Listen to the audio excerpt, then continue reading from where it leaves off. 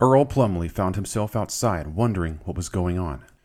After a gigantic explosion, dust hung in the air like an atmosphere, and he heard the distant sound of machine gun fire.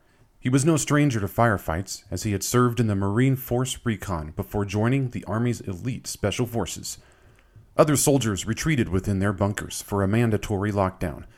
The terrorists had also taken out the generators in the camp, so nobody had electricity or lights. Plumley wasn't about to go back inside, so he looked for a way to take the fight back to the enemy. His answer came in the form of a Toyota truck that came screeching to a halt nearby. One of the soldiers had been delivering mail in the camp, and because it was the only operating vehicle, it became a moving target for all the Taliban invaders who peppered it with bullets. The driver leapt out of the cab, and the keys were still in the ignition. A smile spread across Plumley's face as he saw his chance. Nate Apkemeyer, another operator with the 1st Special Forces, ran up beside Plumley and said that he would drive. They both looked at each other, knowing they had the same intention in mind. Nate put the truck into gear and slammed on the gas. A figure suddenly appeared out of the dust and motioned for them to stop. It was Drew Busick, the company's intelligence officer. "Get off that four-wheeler, you're going to get shot up," Plumley shouted. "Hop in with us."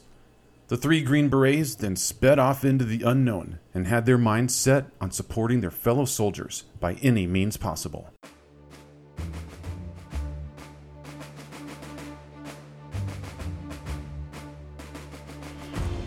This podcast is about heroes in military and law enforcement. Some gave their service for America and served in the armed forces. Some have paid the ultimate sacrifice for our freedom, and others protected the local community and died in the line of duty. Our lives would be a whole lot different if it weren't for the hard work and sacrifice of these brave men and women. They could have gone on to live lives that were less dangerous. However, they dedicated themselves to your protection. If you ever have the pleasure of talking to one of them, they'll tell you, "I'm not a hero, but I had the honor of walking beside a few." Others will say, "The real heroes are those who didn't make it back home."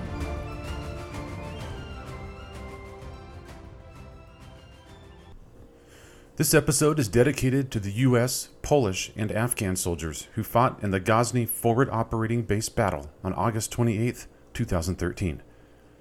During one afternoon on August 28, 2013, Andrew Busick was chilling with his fellow Green Berets in the NATO FOB Forward Operating Base in Ghazni Province, Afghanistan, when a huge explosion rocked the entire building. Normally, explosions were a regular part of the day for these hardened Special Forces veterans. However, this wasn't a training exercise. They were in a war zone. Reality hit really quick when they went outside to see what was going on. There was a haze of dust floating in the air, and they saw other soldiers also emerging from their buildings. Earl Plumley looked over his shoulder and then saw a towering mushroom cloud that rose several thousand feet into the sky. The Green Berets then heard the distant staccato of a Russian-made PKM heavy machine gun. The Taliban militia were behind this chaos. They had just gouged a 60-foot gap in the FOB stronghold by disintegrating a gargantuan 4,000-pound car bomb through the exterior fortifications. Later, it was discovered that the Taliban had the inside help from some of the locals who worked within Ghazni FOB. They had identified FOBs in Afghanistan that were closing and planned attacks on such bases where the presence of coalition forces was minimal. Weeks prior to the initial attack, the Taliban started testing the vulnerabilities of FOB Ghazni by initiating minor small arms attacks on the base. The soldiers within Ghazni could almost predict the exact time of day these attacks would occur. All it took was one bullet fired into the camp, and everyone would be placed on a mandatory lockdown for 4 hours. This frustrated the coalition forces because they were giving the enemy exactly what they wanted. During these lockdowns, the Taliban would observe where the soldiers were positioning themselves so they would know the weak points they could eventually attack. They knew the parts of the base that would have the least amount of resistance and set their sights on the eastern wall. After the huge explosion, and with the damage done, 10 enemy insurgents came surging into the gaping hole, armed with suicide vests, grenades, RPGs, and AK-47s, firing wildly, attempting to take out any of the 1,400 soldiers and civilians as possible who dwelled within the base. During the utter confusion, a faint attack took place simultaneously on the western wall of the FOB. This was done to divert other resources in that direction who would weaken the compound's fighting forces. It was a good day for the Taliban fighters up to this point. They had successfully breached the eastern wall and executed another attack on the western part of the compound. The only thing that stood between the Taliban and their objective of destroying the airstrip located inside the compound was a handful of U.S. Army Special Forces soldiers and several Navy SEALs. That should be enough to scare the beards off their faces. However, these special operators had just been interrupted during their day off, probably comparing beards, cleaning their weapons, or just working out, and things were about to get serious really quick. Mark Colbert, a 23-year veteran Chief Warrant Officer 3 from Spokane, Washington, was the first to respond. He had a clear line of sight of the eastern section of the FOB and knew that the commotion wasn't a rocket or a mortar. He grabbed his rifle and took off as soon as he realized what was going down. As soon as he was outside, he hitched a ride on an ATV driven by a Navy SEAL and another Army Special Operator and accelerated in the direction of gunfire.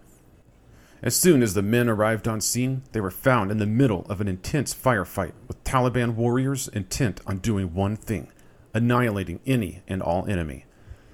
Contrary to popular belief, Taliban fighters are not cowards. They are card-carrying, devious, ferocious, inventive, well-trained and well-armed combat veterans with no regard for their own lives. Despite how many battles U.S. Special Operators have been in, they have never want to be outnumbered by these bearded savages, spraying bullets at them from 30 feet away. Colbert and the other operators took out 3 of them. However, they were very exposed in the open and attempted to hide behind some cover to get out of the waves of gunfire coming at them.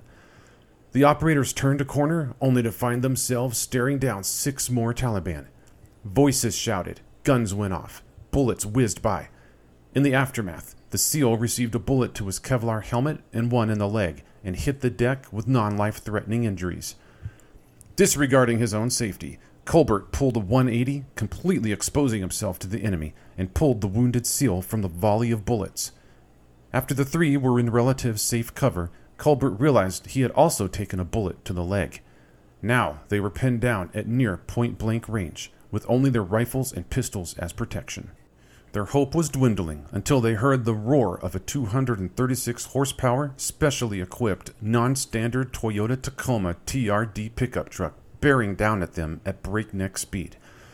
Controlling this specially built machine of death was none other than Sergeant First Class Nate Apkemeyer, who brought with him 2 other Green Beret friends, Sergeant First Class Andrew Busick and Staff Sergeant Earl Plumley.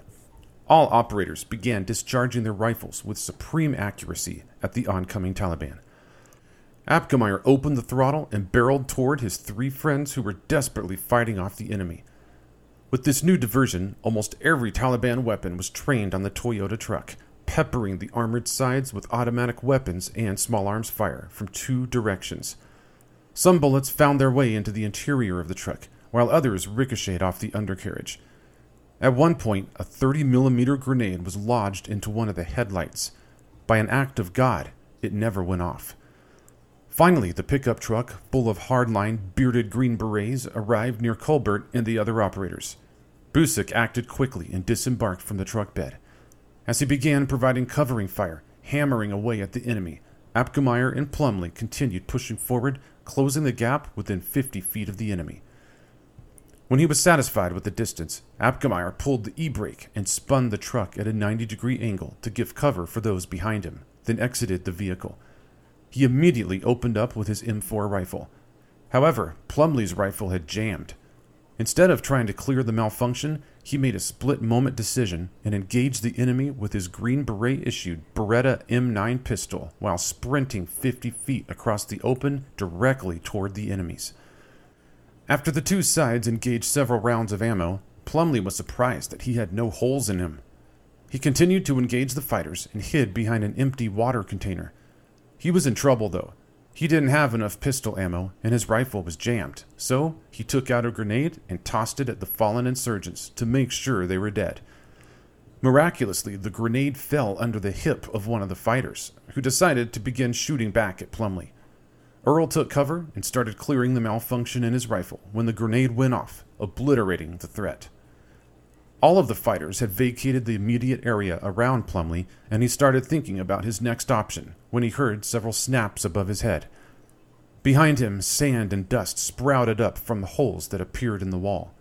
He looked in the direction of the gunfire and saw an enemy fighter about 100 meters in the distance. He immediately dropped to his knee, brought his gun up, aimed, and pulled the trigger. To his surprise, the enemy exploded. Earl started looking around for a tank from the Polish army who shared the base with the U.S. soldiers. With none in sight, he finally realized he had just shot a suicide bomber.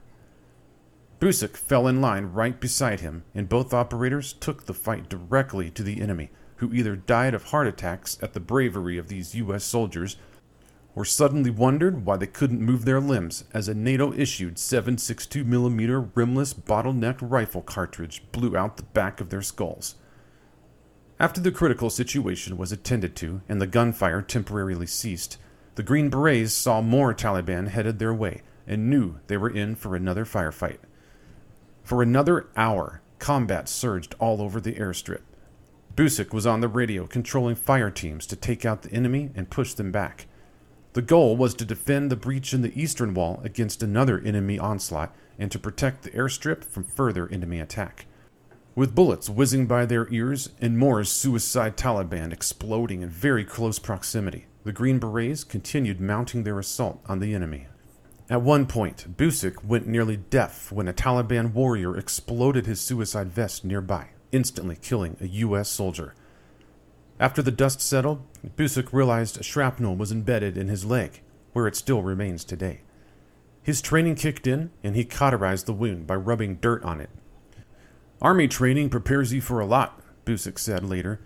"At that point in time, when you have that amount of action going on, you revert back to what you've been trained on.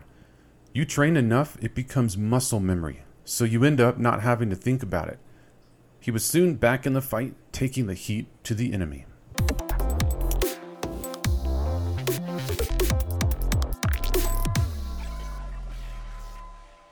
The Green Berets of the 1st Special Forces Group weren't the only heroes on this day. After hearing the deafening explosion go off in the eastern wall, Staff Sergeant Michael Ollis, a 24-year-old infantry soldier with the 10th Mountain Division out of Fort Drum, New York, did a head count of his soldiers. He then searched for casualties in the building affected by the explosion and advanced toward the sound of combat. Along the way, he found another coalition soldier, Polish Army Lieutenant Karol Krupka. They then progressed toward the fight carrying only their rifles, with no additional protective equipment.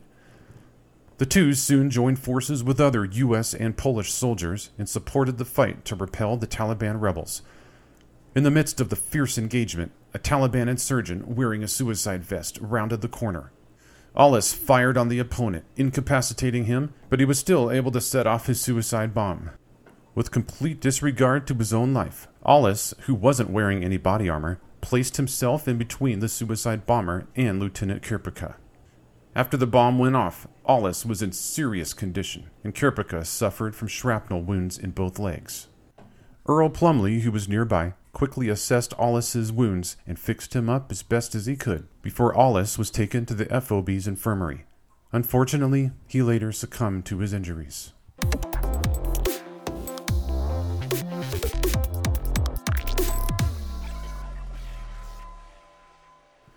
Soon, additional NATO forces arrived on scene with a team of 5 operators from the Jednostka Wojskowa GROM Special Forces from Poland and a few soldiers from the U.S. Army's 10th Mountain Division.